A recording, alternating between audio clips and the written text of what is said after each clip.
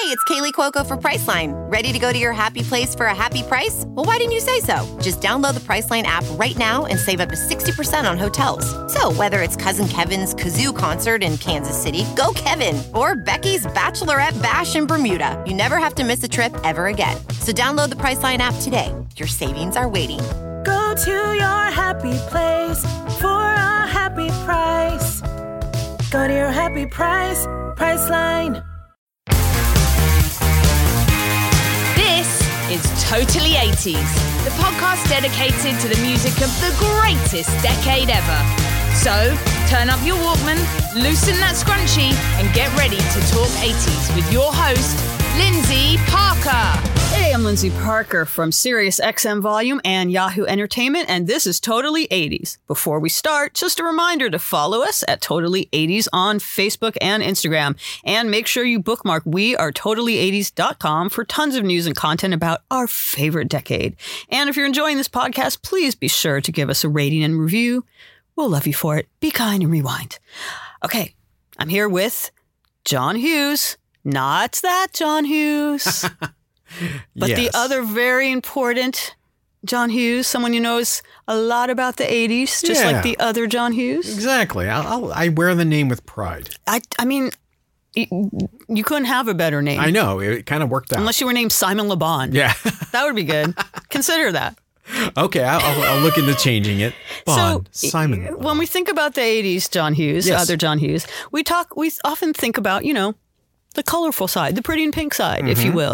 We have Girls Just Want to Have Fun, The Future's So Bright, I Gotta Wear Shades, and Holiday by Madonna. But there was a dark side to the 80s. I don't understand in retrospect why there were so many Cold War anxiety songs. It's a genre unto itself. I think it was the imminent threat of nuclear annihilation. Well, let's talk about the political or cultural climate then. Yeah. But, it's like we look back on the 80s and they seem like a simpler time when we look at the time that we're kind of in right now, which is, other types of annihilation seem like they're about to happen. But, this was definitely a prevalent theme in pop culture. There was the War Games movie. There was, The Day After movie. The Day After, which we had to watch at school. Oh my God, that must have scarred you for life. It did. I don't even know.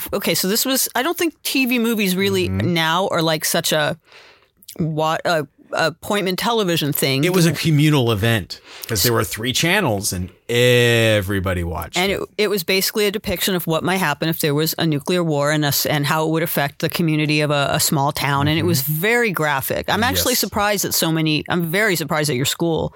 Did anyone bring a note that said my child is excused from watching this psyche scarring death show? But this is also the same small town where our church showed us a film about what hell is like, complete with maggots coming out of people's eyes. Which was worse, that or The Day After? They're both very vivid memories for me, and they explain a lot about me. So the backdrop to what we're going to talk about with the genre that I've called Cold War anxiety songs is, despite the fact that there were many things about the 80s that were lighthearted and, colorful and fun, there was this side. So I don't know what was going on. If it was just there were a lot of anxious songs in general, like I've talked about this before, Get Nervous by Pat Benatar, Somebody's Watching Me by Rockwell, pretty much anything Oingo Boingo did, a lot of Men at Work songs, Who Can It Be Now, Overkill, about people being very wound up and very Pressure by Billy Joel, very tense. And I don't know if it was the Coke. Hangover from the 70s? The new Coke? Yeah. I don't know what was going on. The caffeine from the new Coke, but people were freaking out. So there was all this, there was internalized angst, but then there were a lot of songs that were very, some of them maybe haven't aged that well because they were very specific to what was going on politically. A lot of Reagan references, a lot of references to the Cold War, to Russians.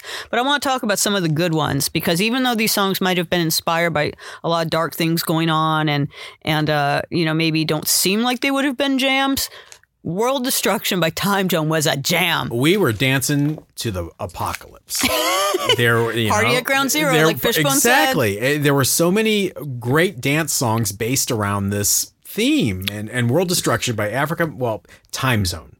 Time Zone. So featuring... Well, let's say who Time Zone was. Africa Bambaataa and John Lydon/Rotten. Yes. We come out this last time. World destruction, your life ain't nothing. The human race is becoming a disgrace. And, And Bill Laswell. Bill Laswell, of course, yeah. And, not a hit in the traditional sense. If you grew up in L.A., which I did, this was on K-Rock like every 5 minutes. See, that's interesting because it was a huge hit where I'm from. Midwest, Cleveland here. The only time I ever got exposed to it was on Night Flight. Night Flight was, oh my God, we could do a whole podcast on it. And they would do a takeoff to World Destruction. And, wow. Yeah, and this was one they would always play. Did they play the video? Because John Lydon told me in an interview that the blood from the video was ketchup packets from McDonald's. They definitely played the video. The video, and of course, Night Flight. It's past midnight, Friday night. It's dark outside. You're the only one at home watching it. That video freaked me the F out. What freaked you out more? The day after? The maggot video in your church or this? I think it's a three-way tie. All right. No, World Destruction freaked me out because, it was like, it's coming, get ready for the bombs. It was pretty much saying that straight up in the lyrics. There was no subtlety here, as there's very rarely any subtlety to anything John Lydon does. But there is humor. There's one part of the song that makes me laugh out loud every time I hear it, and that's when Africa Mabata says, "Who wants to be a president or a king?" And you hear Johnny go, "Me!" I missed that.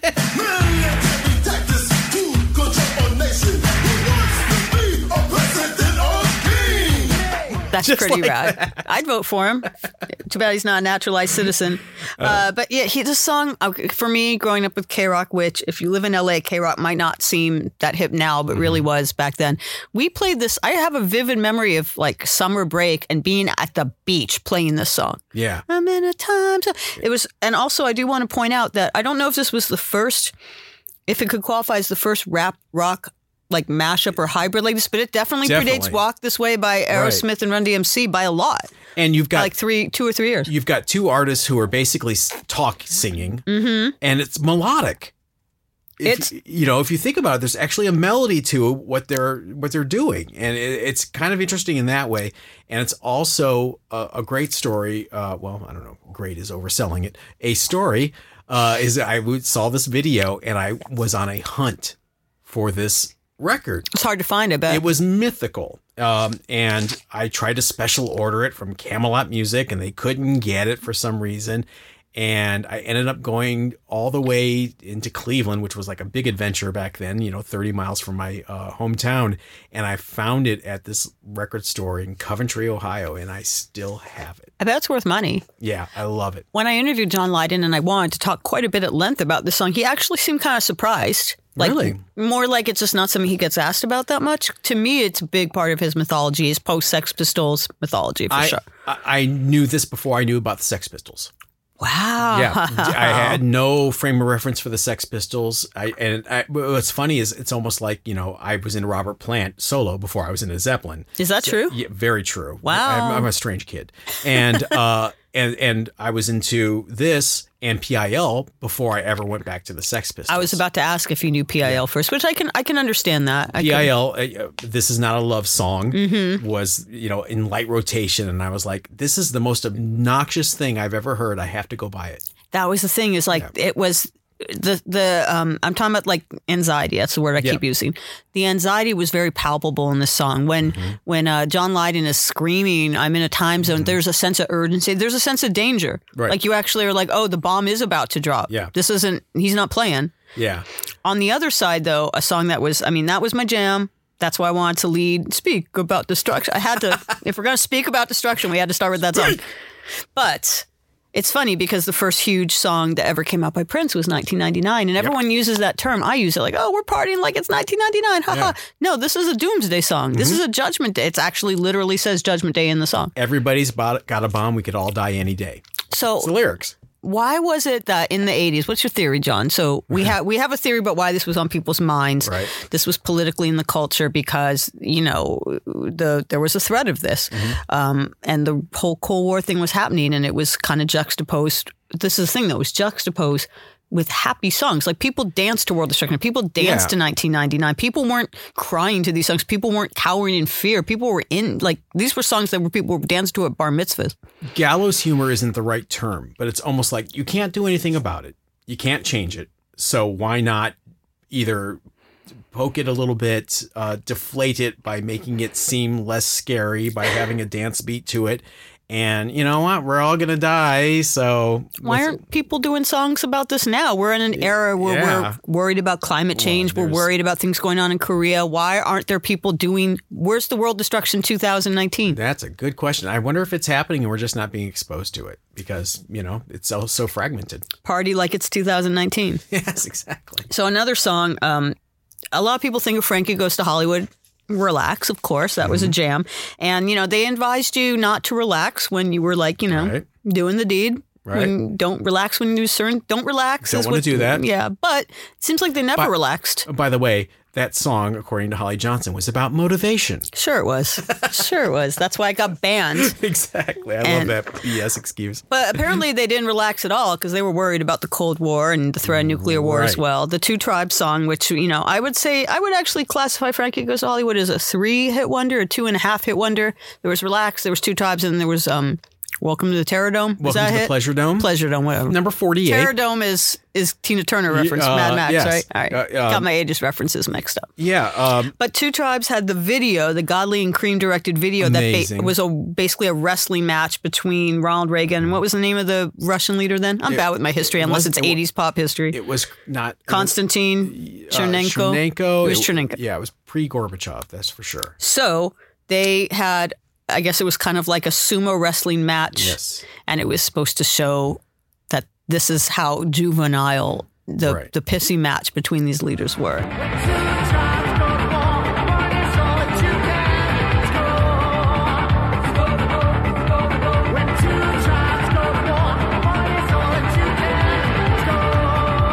So it was like, you know, they were a very political band. And I found out a fun fact that the 12-inch A and B sides featured voice parts by British actor Chris Berry, imitating Ronald Reagan. He is the guy that voiced the Reagan puppet on Spitting Image. Yep. And we got to talk about Land of Confusion by Genesis. One of the best videos of the 80s. Sure. It's all about the video with that song. Yeah. Two Tribes. Yeah. Interesting. Relax. People forget. Relax was released here. Flopped. Did it? Got to the mid-70s, dropped. It was done. It was over.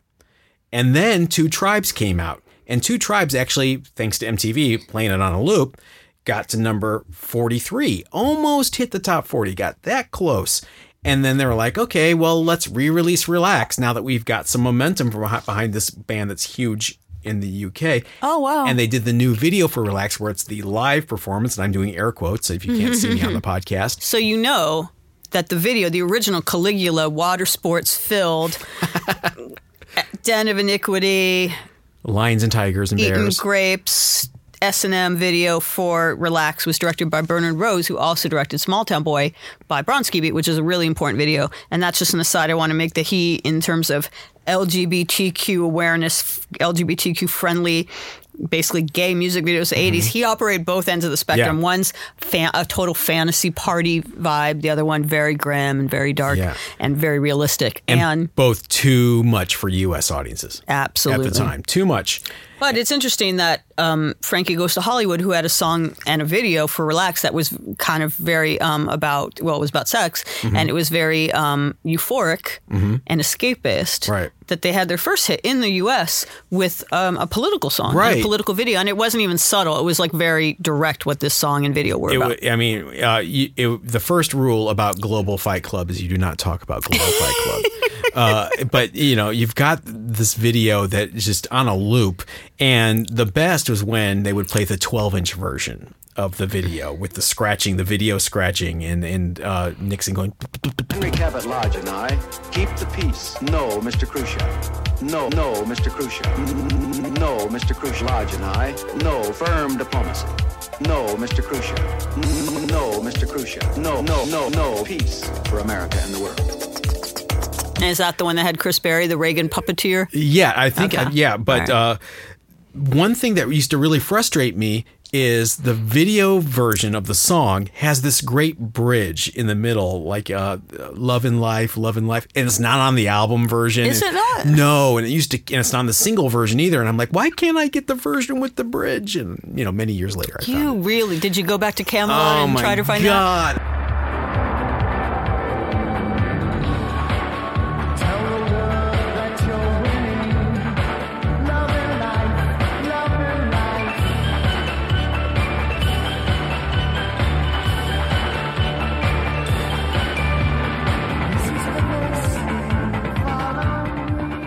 Which is harder to find, the World Destruction or that version of Frankie stuff was actually there were a lot of imports, and I was a big Frankie Goes to Hollywood fan. I mean, I had the shirts, and I had the picture discs. I bought every Frankie import. I don't know how many versions of Two Tribes I had. I lost count. But, outside of here, that song spent 9 weeks at #1 in the UK. 9 Two Tribes did? Two Tribes spent 9 weeks at #1. Because Relax was already one of the biggest hits of the 80s in the UK. At one point, Two Tribes was #1, Relax was #2 on the chart. It's so interesting to go off on a little side just about Frankie Goes to Hollywood is, although they had some immense success at the time, I think people put them kind of in a category with like A Flock of Seagulls or Dexys Midnight Runners, bands that were great, but people sort of look at as almost novelty acts now, or like definitely don't hold in like... Or other time, for sure. I don't know if it was the T-shirts. Yeah. I don't know if it was a gay backlash thing. I don't know if it was the fact that once they had their peak, they really were just gone and we never heard from them again. Yeah. But people don't hold Frankie Goes to Hollywood in very high esteem. They look at them as sort of being like, that band that did Whirly Girl or something. They get OXO. OXO. I love me some OXO. They get unfairly maligned as being Trevor Horn puppets, and it's not true, because if you listen to it, there's a Peel session. They did a John Peel session where they play Two Tribes. They play Relax. They play another song that I'm blanking on right now. Listen to the versions on the Peel session before they're signed, before they even met Trevor Horn.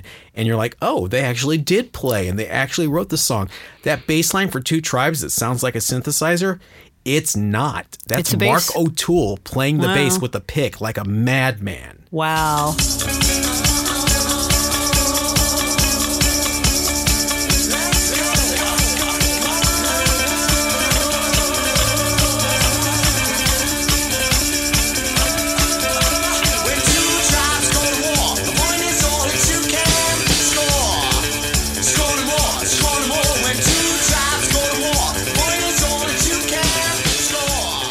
And there was that thundering quality, the Two Tribes, that did sort of sound like the hooves of the world. The Four Horsemen coming to you. There was definitely a claustrophobic sense of doom to this. Again, very different from the message of Relax, that people were like, it was a pauper's party song, and here's this song that's basically like the party's over. Right. But since you mentioned the word puppets, yes, and I already alluded to this, Land of Confusion by Genesis. Now, Genesis are one of those bands that, despite the fact of not at all looking like members of Spandau Ballet or Duran Duran, made a very good transition to the MTV era. Phil Collins, despite looking like, anyone's dad, was one of the biggest 80s stars of MTV. Smartly got himself aligned with good directors. Good directors, good videos. I'd put him in the categories like the guys from ZZ Top or whatever. Like, they made the good transition to the video world. And this video I like because, as I was saying, we all were like suffering from this crippling anxiety that a nuclear bomb would hit any moment, and we needed the comic relief in order to, if we were going to address this. Sometimes, having just like a really like serious, grim, we needed something to offset a palate cleanser after the day after and War Games and your maggot church video.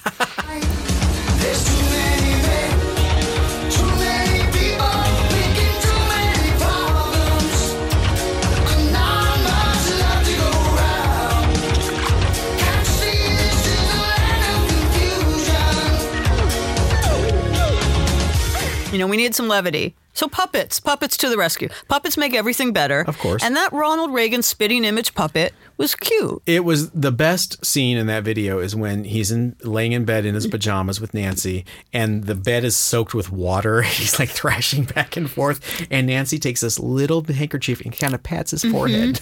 And then there's a scene at the end, the big apocalyptic doomsday scene, because we all lived in fear. The fear very specifically was that someone who at the time was seen as basically being a puppet or basically being not maybe the sharpest knife in the drawer, Ronald Reagan, was in charge of the red button. Yeah. The mythical red button that apparently was right next to his water glass in his like invalid elderly man bed. God. And the puppet accidentally hits it when he's trying to like grab a glass of water or something, and everything explodes. But it was still a very enjoyable video. The puppets and spitting image were so cool. There was an American version of it called DC Follies. Sid and Marty Krofft. Oh my God. Was that Sid and Marty Krofft? It was a Sid and Marty Krofft production. I didn't realize their career extended beyond 1979. They did not let go.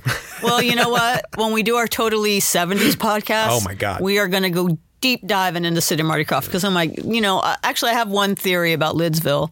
I thought Lidsville was very Actually kind of Russian and communist in vibe, that like it was sort of, or like kind of like I'm trying to think, caste system. Oh, yeah. In that how you were born looking is what your career is going to be. What if you're born looking like a cowboy hat, oh, wow. but you want to be a nurse? What if you're born with looking like a nurse hat with legs, but you want to be a policewoman?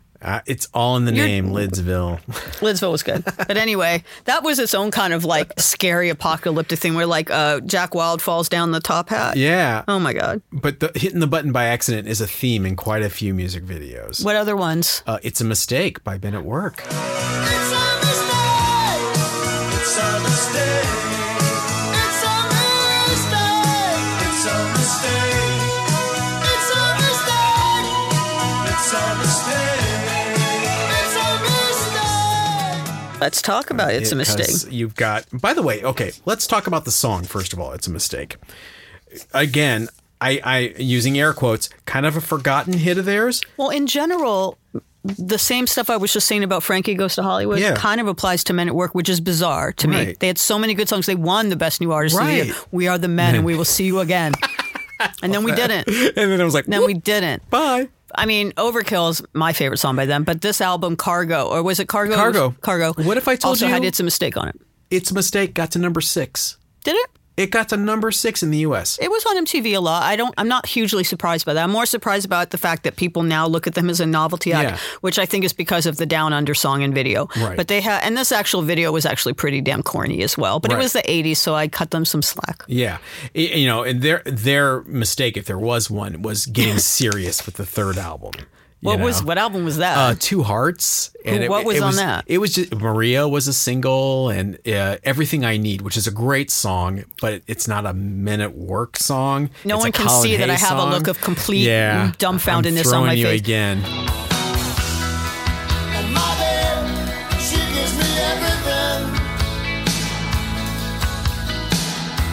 She gives me everything I need.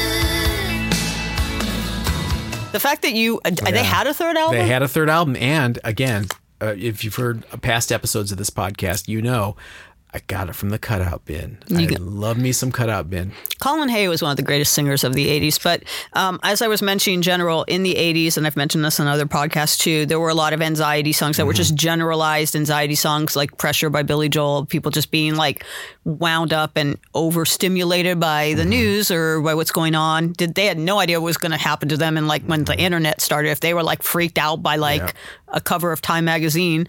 Felony, the Fanatic.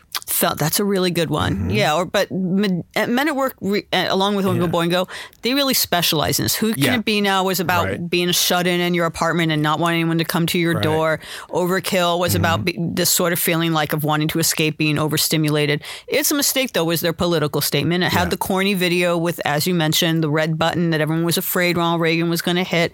It had the generals. You know, there were some times where they oversimplified the whole Russian thing. We do have to talk about Sting's song Russian. Yeah.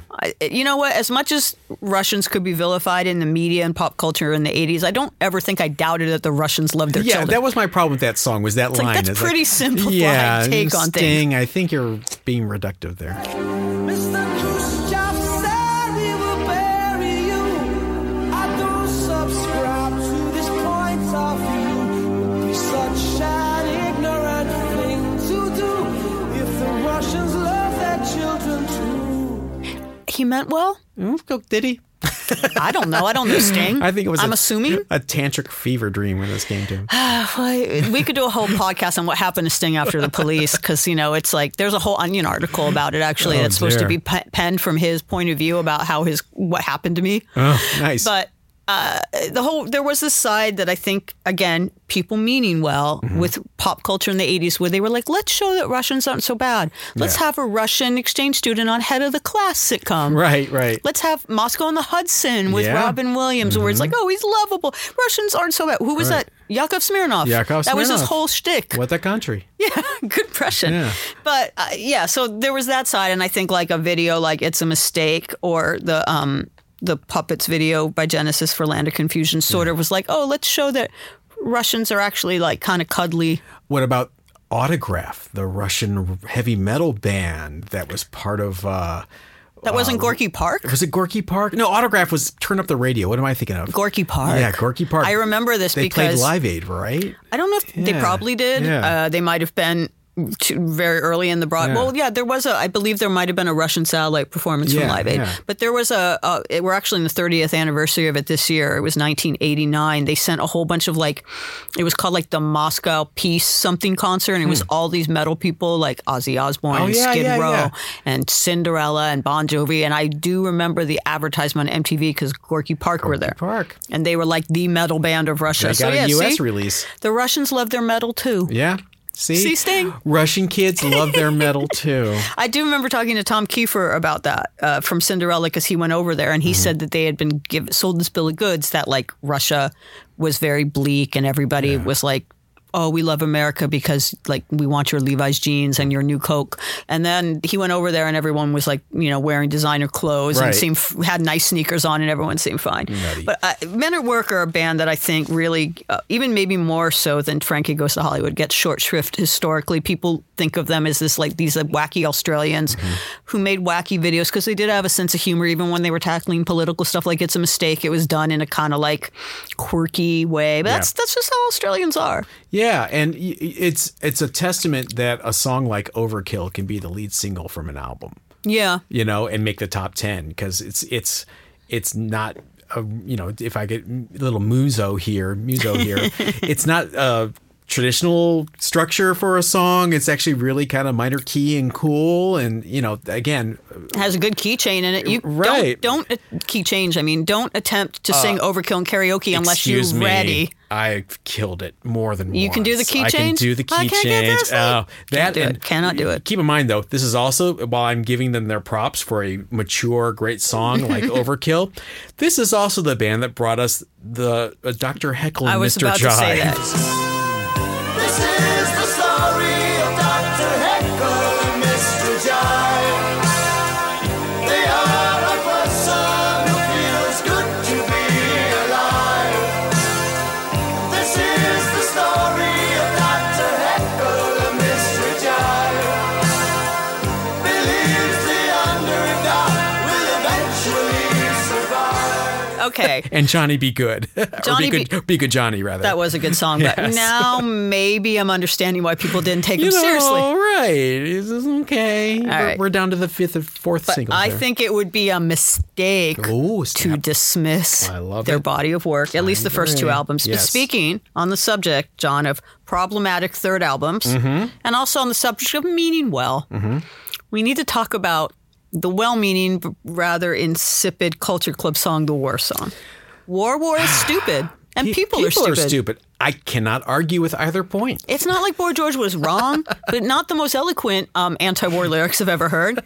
It ain't, Crosby, Stills, and Nash. The best. It ain't Neil Young. The thing about that song is the video. Again, where they're marching with the Day of the Dead, Halloween Superstore skeletons. Before you even get to that, with the fashion show with the weapons basically on the catwalk, you have your insipid title and your insipid chorus, but we have kids from all around the world say it in their native language at the beginning of the video. It's very Benetton ad. Yes. Get it, monsieur. Take it, do.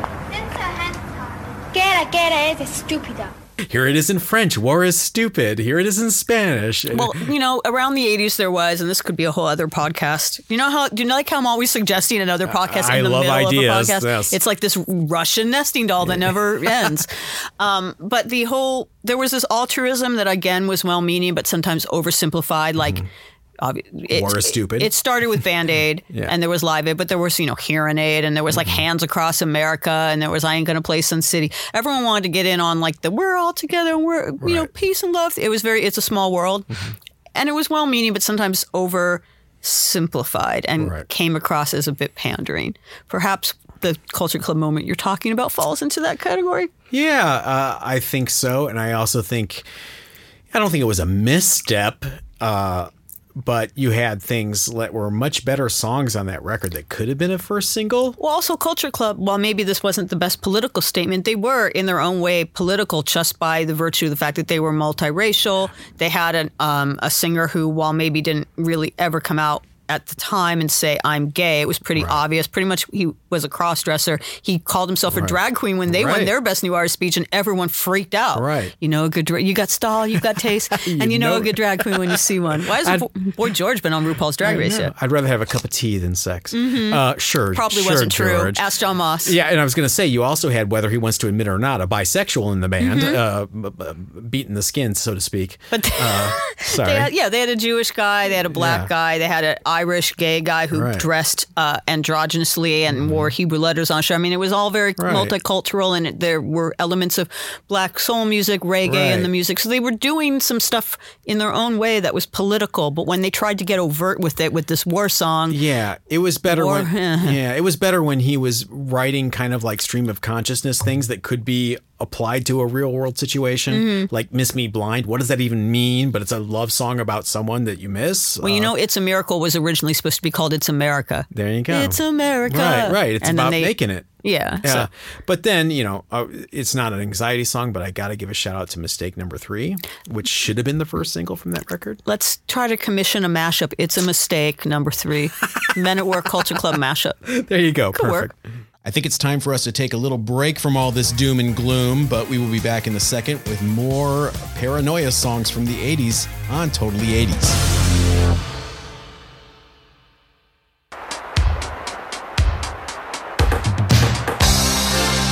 Prince's iconic album, 1999, is now available in Super Deluxe, CD, vinyl, digital download, and streaming editions. The Super Deluxe is the deepest dive to date into Prince's vault, and it features 35 previously unreleased tracks, including 24 studio recordings, a complete concert from the 1999 tour recorded at the Masonic Hall in Detroit, and the CD and vinyl sets also feature a previously unreleased DVD concert performance recorded live at the Summit in Houston. The full-color booklet features rare photos and new liner notes written by Guns N' Roses' Duff McKagan, Rolling Stone critic David Fricke, Minneapolis writer and broadcaster Andrea Swenson, and Prince scholar Dwayne Tudall. The newly remastered Super Deluxe edition of Prince's 1999 is available now wherever you get music.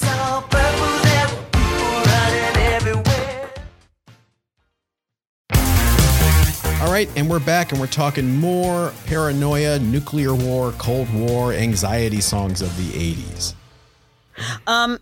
So we've talked about some songs that were definitely more overt, particularly like Two Tribe, where there was no world destruction. There's no question about what they were talking about. But there's a couple songs, even in like what seemed like innocent love songs that people still dance to at prom or dedicate to their loved one on the radio now. There was that subtext. And there's two that I did not realize at the time were about that, or the couple lines that were referencing that I missed. One was I Melt With You by Modern English. Yep. Robbie Gray, the lead singer, has said that I saw the world crashing all around your face.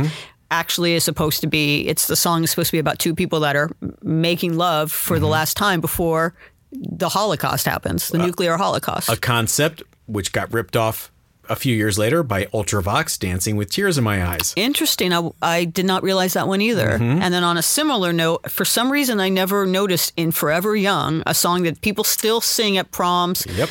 Are you going to drop the bomb or not? Yeah, it's right That's there. That's not a happy line. It's, and again, not just 3 years later, you have Morrissey and Every Day Is Like Sunday saying, come, nuclear bomb. That's right. Yeah. If it's not love, then it's the bomb. You've got that as well. Yeah, so it's interesting how while there were some songs that were very overt about Russia or about nuclear war or the threat of it or about the end of the world and Armageddon, even in a happy song like 1999. Right. There are other songs where it's just like one or two lines, but it's like, wow, people really had this on the brain back then. And there's also a little bit of, I think, revisionist history because of the video. You've got Killing Joke 80s, which everybody thinks is about, how bad the world is, and he doesn't really even say anything about Russia or nuclear bombs. He just keeps talking about, I've got to struggle. Yeah, right. So it's like, wait, how come this song is an apocalyptic song? It sounds apocalyptic. It sounds apocalyptic, I guess. Let's go back to a couple. I do want to actually say there were like a lot of songs that were kind of about espionage too, which is sort of a Russian thing. There was like Golden Earrings, Twilight Zone, which the video was about that. There was Dekamizar, both versions of it. Oh, yeah. Now, we can't be friends if you choose the wrong version of Dekamizar. Which is your favorite? I want to be your friend, but I like After the Fire. What? We can still be friends. I lied. But you're wrong. Not Falco? With that wonderful green screen video where he's just jogging if in we're place? talking the video, Falco, hands down. After the Fire, who had a very espionage-themed budget, After the Fire, who had a very espionage-themed video, definitely got a bit better video budget. But no, Falco's the originator. I know. It sounds more menace. This sounds weird to say, but him singing it in German, I know he's Austrian, but it was German. It just sounds more espionage-y. For sure. And since we're talking about German apocalypse songs. That's my segue. You fell right into it. Come on, Nina. Nina. So, okay, going back to songs that were very overt. 99 Luftballons, or for you ugly Americans, 99 Red Balloons. This is an interesting thing because she sang in German, and this is a rare occasion. I do believe the After the Fire version of De Camisard was more successful than which was in English, than the version Falco did in German. By far. But this was a rare occasion with Nena where the German version of the song was the preferred version on radio. It was. On MTV. Nena, when she performs, she never does the English language version of the song. And that's rare because, you know, when you think about today, even bands that, like, you know, their Latin music artists will do an English version for radio here. Daft Punk, all their songs, they're from France. Same with Phoenix. They do English songs, English language songs, because that's what's going to get on the radio here. She had a song in German and everyone was for it. And people seem to sort of know what the message was still. Right. Despite that, which is, man, maybe this thing that Culture Club was talking about everyone singing in the same different languages and getting together and linking hands like a Benetton ad, maybe it was true. I think Sorry, Boy George, for doubting you. I think everybody liked the fact that they could pretend to sing along just by random phonetics, but then everyone would yell together, Captain Kirk, at that right moment. And they felt like they knew what they were talking about. 99 Düsenflieger, jeder war ein großer Krieger, hielten sich für Captain Kirk. Es gab ein großes Feuerwerk. But David Hasselhoff wasn't the first person to heal the rift in Germany. Yes, it was Nena. It was Nena. So do you know what the story of this song is? I believe it was something to do with a balloon going over the Berlin Wall, right? So the story is that, a bunch of balloons are set free, red balloons, of course, and they're mistaken for some kind of either UFOs or some kind of like nuclear missiles, and it gets people on either side of the Berlin Wall, which at that time was still up. Up in arms, literally up in arms. That's not a pun. And this misunderstanding results in Armageddon at the end of the day when at the end of all this chaos and destruction, when Nena says, I let one red balloon, I see a red balloon let go. It's like the one thing that survived in the rubble is the one balloon that fell to the ground during all this nuclear fallout. So it's not a happy song. Right. Maybe the fact that it was in German made it more palpable to a pop audience because they didn't see how graphic it was, but I got the message. I watched the video. Of course. The video. Now, this just is an example of just what people focus on. I remember the controversy, again, air quotes, you can't see them, about the video is that she raises her arms at one point and she had hairy armpits. Man, move over, Halsey. I Nena did it first. And it was like, were they like those filthy German women? I know. What's going on? I don't mean that as a slag towards Germans. I'm just like, was that what people were thinking? Like, oh, she's an exotic European. She's European. The French and the Germans don't shave. So exotic. I actually remember that now. For some reason, it didn't bother me. Oh, it was a big thing in the Midwest. Interesting. Maybe in LA I was... Maybe in Elyria, Ohio, this was the controversy. I know you had on your list a song you want to talk about was Dominion, Mother Russia by Sisters of Mercy. Speaking of the dark side of the 80s, Black Planet is another 80s anxiety song that's probably one of my favorite songs of all time, and that's by Sisters of Mercy. And that's it's about acid rain. It's a climate change song. Very fitting for now. But what is it about this song as a Cold War song that makes the list for you? Because it was a club hit here. It was definitely, I was 18 at the time, and drinking age used to be 18 kids. Let me take it way back. Oh, the 80s. Yes. A simpler time. We could have a PBR and go driving, and no one blinked. And they would play all 10 minutes of, Dominion, Mother Russia in the club, and it would be a packed floor.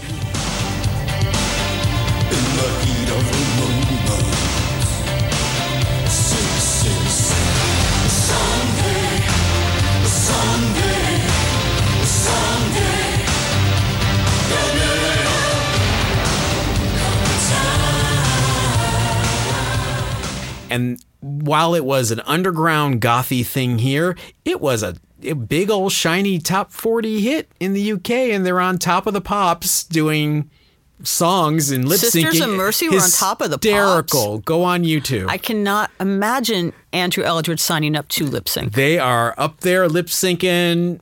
They're doing their thing. The kids are dancing and going, woo, just like Top of the Pops. And you're like, what weird universe have I fallen into? It's the best. I'm totally going to go down a YouTube rabbit hole after that. But they, I don't think it was maybe off-brand for them to do a song like that because, like I said, they did, This Corrosion, Black Planet, which I just mentioned.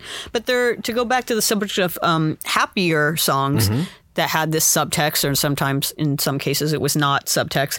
I'm from LA, so I got to talk about Fishbone. Yeah. Party at Ground Zero. This is maybe the happiest Armageddon song, even happier than 1999. Yeah. It takes a while to rev up.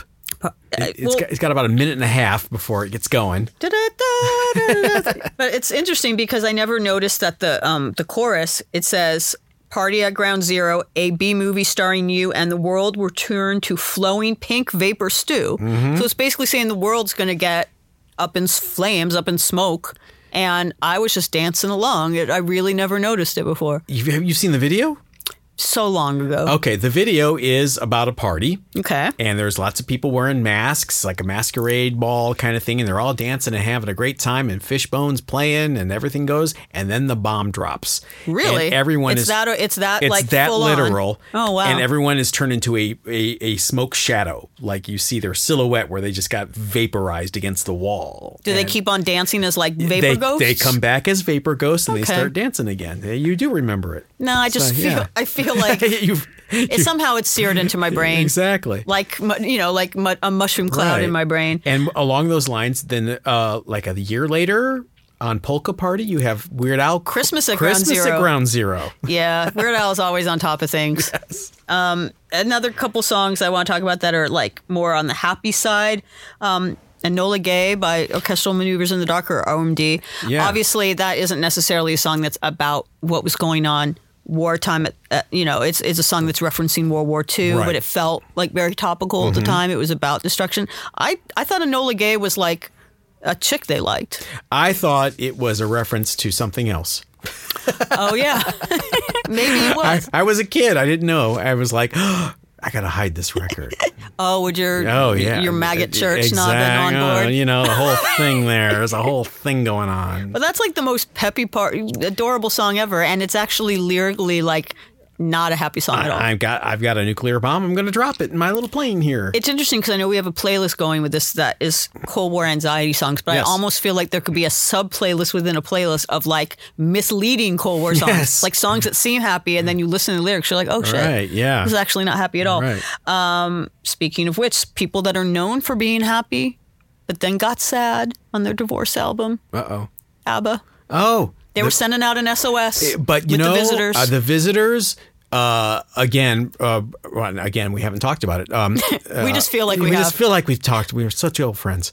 The Visitors is my favorite ABBA record. Interesting. Hands down. Are you just saying that to be contrary? I am not saying it to be contrary. I think we've talked in the past about how for my 10th birthday I got a Rival and I never looked back. You're the guy that bought Village People Renaissance like the day it came out. So I feel like sometimes you just want to be contrary. I do have that streak in me. But The Visitors is, again, the title track is a Paranoia. It's about being in Russia or some sort of dictatorship. Yeah, it's actually about political dissidence in the Soviet Union, which is not something I would think ABBA, the people who did Waterloo and would talk about.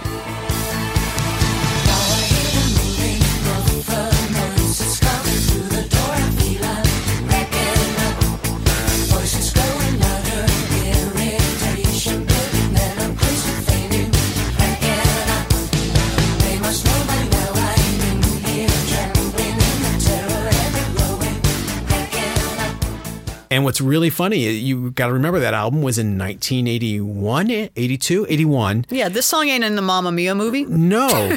And it's also the same year as Human League Dare. And there's a lot of parallels between both those acts because the Human League were taking from ABBA, the pop sensibility, going away from their early art school sound and adding the two girls from backing vocals.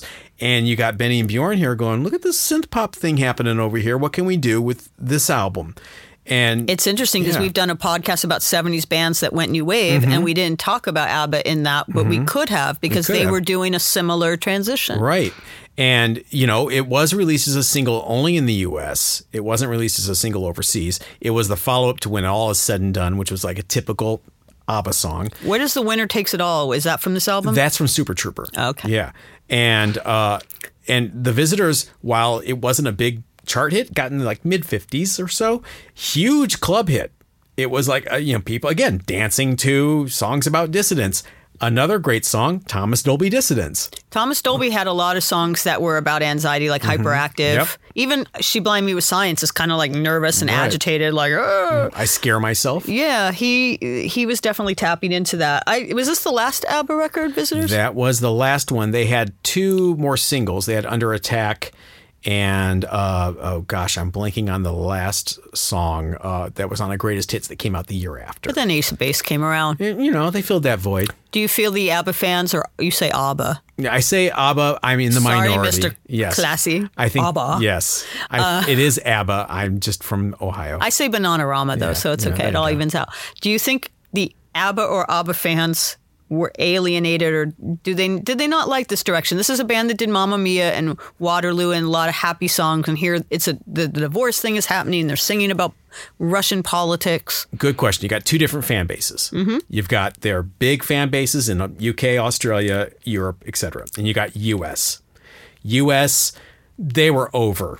It was done. They never really broke through here like they broke through everywhere else. I don't remember seeing them on MTV. I remember seeing Frida with the something going on. Another Paranoia song. Definitely. And I don't think I even realized at that time that she was from ABBA. I definitely didn't realize that One Night in Bangkok had any ABBA connections. So, yeah, I guess you're right. They were never quite the phenomenon. They were kind of over. So when you have The Visitors, it was almost like, oh, look at them trying to break their image as being, Waterloo, happy-go-lucky. That's cute. Whereas in the UK, they were really over. I mean, it was almost like the fact they were so over, it was almost like Bucks Fizz, which was an ABBA ripoff. I think someone from Bucks Fizz is running for parliament now. There you go. And for conservative side, the Tory side. And then Dollar, which was another one. The Dollar? Yeah, that was a band? A Trevor Horn concoction. Okay. They were more popular as ABBA ripoffs than ABBA were at the time. And so for the Human League, who were huge at the same time, they were name-checking ABBA, and they were kind of like, really? You guys are into that? That's so passé. That's interesting. Yeah, so they were really kind of done at that point. But I think, obviously ABBA have had many different resurgences in American pop culture or pop culture in general. Muriel's Wedding. I was there. Huge revisionist history in the U.S. See, it's weird because my memories of ABBA in the 70s are not strong enough to realize that the history was being revived. Oh, or revised, I should say. I would draw that mirror image logo on all my notebooks, and boy, did I take it. I always thought it was interesting when I honestly probably got back into ABBA when Muriel's Wedding happened because I feel that was when Priscilla. Yes. That was the big moment. And then, of course, the Mamma Mia movies. Because, and again, this is going to sound like shade, and I don't mean it to sound like shade, but I look at the women in ABBA, and I'm like, oh, you could be a huge pop star and look like that? Yeah. Not that they were unattractive, but they were normal looking. And they were wearing like weird ass, like belted snowflake alpine sweaters over like no pants. And that was like a look. What was great about Agneta and Frida, or Anna Fried, depending on where you're from, they had this weird parallel path where they kind of crossed. So Agneta, the band starts out, Agneta's the hot one. She's a blonde? She's the blonde. Everybody's obsessed with her. And then you have Frida. She's great, She's got like the Strokes hair, like sweat hog, curly hair. Yeah, and as you go along, Agneta grows a little older, and Frida kind of like as like a shark. There's like blood in the water. All of a sudden, she's got like here's my chance. She's got magenta hair, and she's got like spiky punk rock look. And she had an 80s hit. She had at least one. Yeah, she was like, oh, here's my chance to kind of step in front. She actually really reinvented herself, and of course, like the drums on that song are on Something's Going On are so friggin' loud. So of course, Phil Collins, Land of Confusion guy. But yeah, I don't mean that as a shade thing. I just teenagers look at them and, they were like attractive, but like attractive like someone you might know. Yeah. They always had an awkwardness to them, some weird fashion. Definitely were not size 2 and showed off the fact that they weren't size 2. They start off as a glam band. I mean, if you think about it, they were a glam band. Waterloo is a glam rock song, and people forget that. That's why they won Eurovision that year. Yeah, they kind of, whenever every year I write the Eurovision article, and I'm giving the people in America who might not be that aware of what Eurovision is, the primer on it, I always mention, this is the band this is the contest that started ABBA. Right. And then their outfits get weirder and more outlandish. There's the kitty cat mini skirt and everything. I was a fan of the belted alpine sweater. Yes. Like ski sweater as dress. Why not? Forgot the pants. Right. But didn't forget the huge ass thigh-high boots. The white patent leather. No, the fur boots. Oh, the fur ones. The Chewbacca boots. Of course. But then... it's cold in Sweden sometimes. Yeah, to bring it back to the 80s, though, they wanted to back away from this image. So now you got them, they're dressed like housewives that are going to pick up the kids from soccer practice. And singing about political dissent. In the videos, they're dressed like this. No. It's like, guys. The 80s is the wrong time to start dressing down. I could see if they were trying to 90s revival, put on some flannel, but in the 80s, they really needed to bring out the shoulder pads. I'm not sure the khaki pants were a good move. No, but, I give them some credit for trying to move forward. Yes. Let's talk about a couple other people who maybe sort of went off script of what we're used to them, we can relate. We go off script a lot. We'll edit this in post. It'll be fine. The Ramones, Bonzo Goes to Bitburg. Yeah. Not a band, Ramones, even though lots of punk bands, and they were one of the original punk bands, often went political, or that was like their stock and trade was to be political. Not the Ramones. They had Beat on the Brat, or, they had, their songs were fun and cartoonish and playful. And they actually, that's why I think a lot of kids still really like the Ramones compared to some of their peers, is because their songs were so upbeat and fun. But this song was actually like a genuinely political, like anti-Reagan song.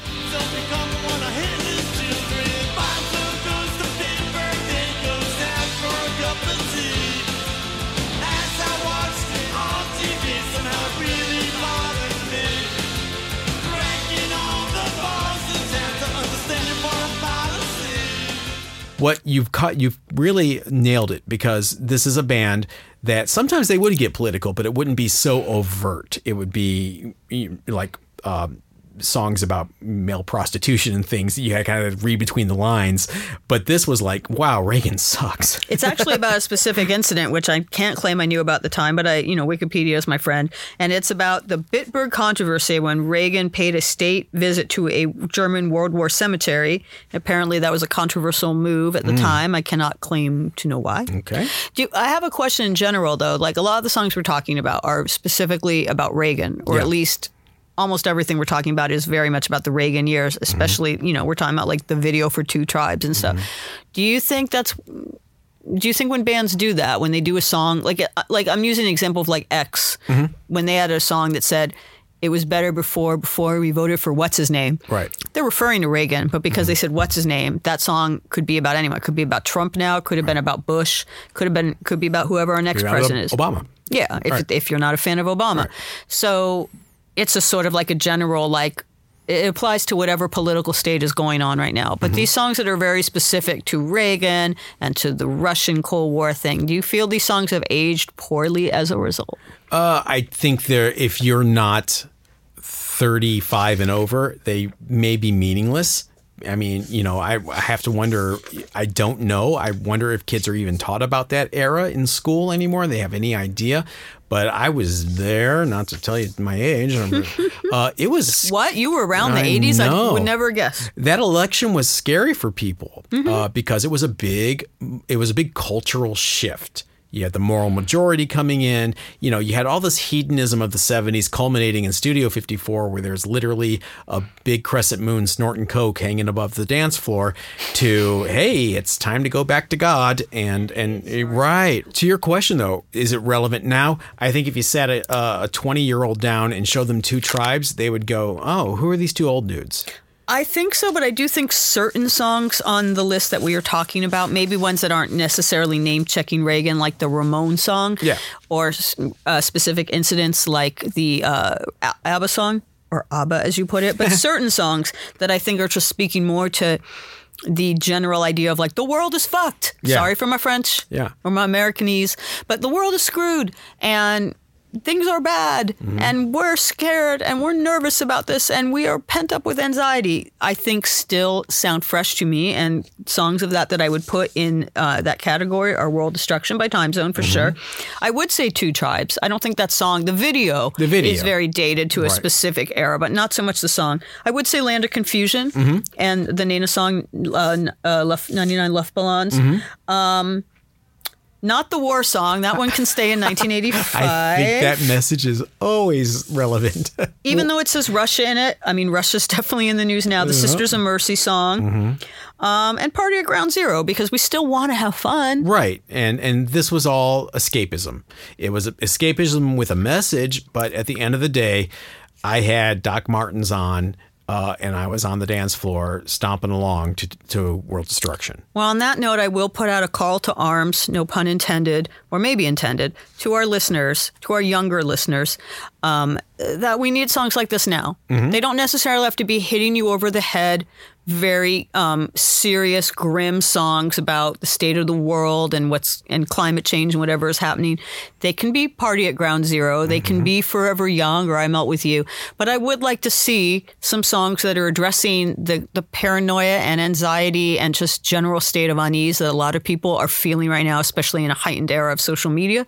Put those songs and put those emotions into song, because I think it's time to have someone remake World Destruction at least. Yeah. Some rapper and some punk person. Who could we put together to do this? Oh, boy.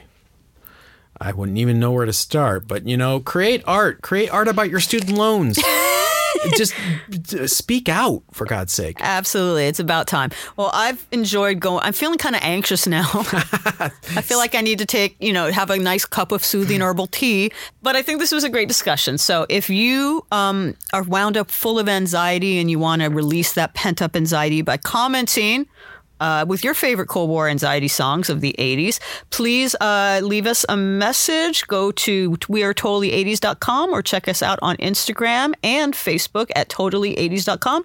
I am Lindsay Parker, and I'm joined by the other John Hughes. Hello. Let's go get some herbal tea. I'm down. All right. This was Totally 80s, the podcast dedicated to the music of the greatest decade ever. Don't forget to follow us on Facebook and Instagram at Totally 80s. And please leave us a review on your favourite podcast platform. Until our next episode, catch you on the flip side.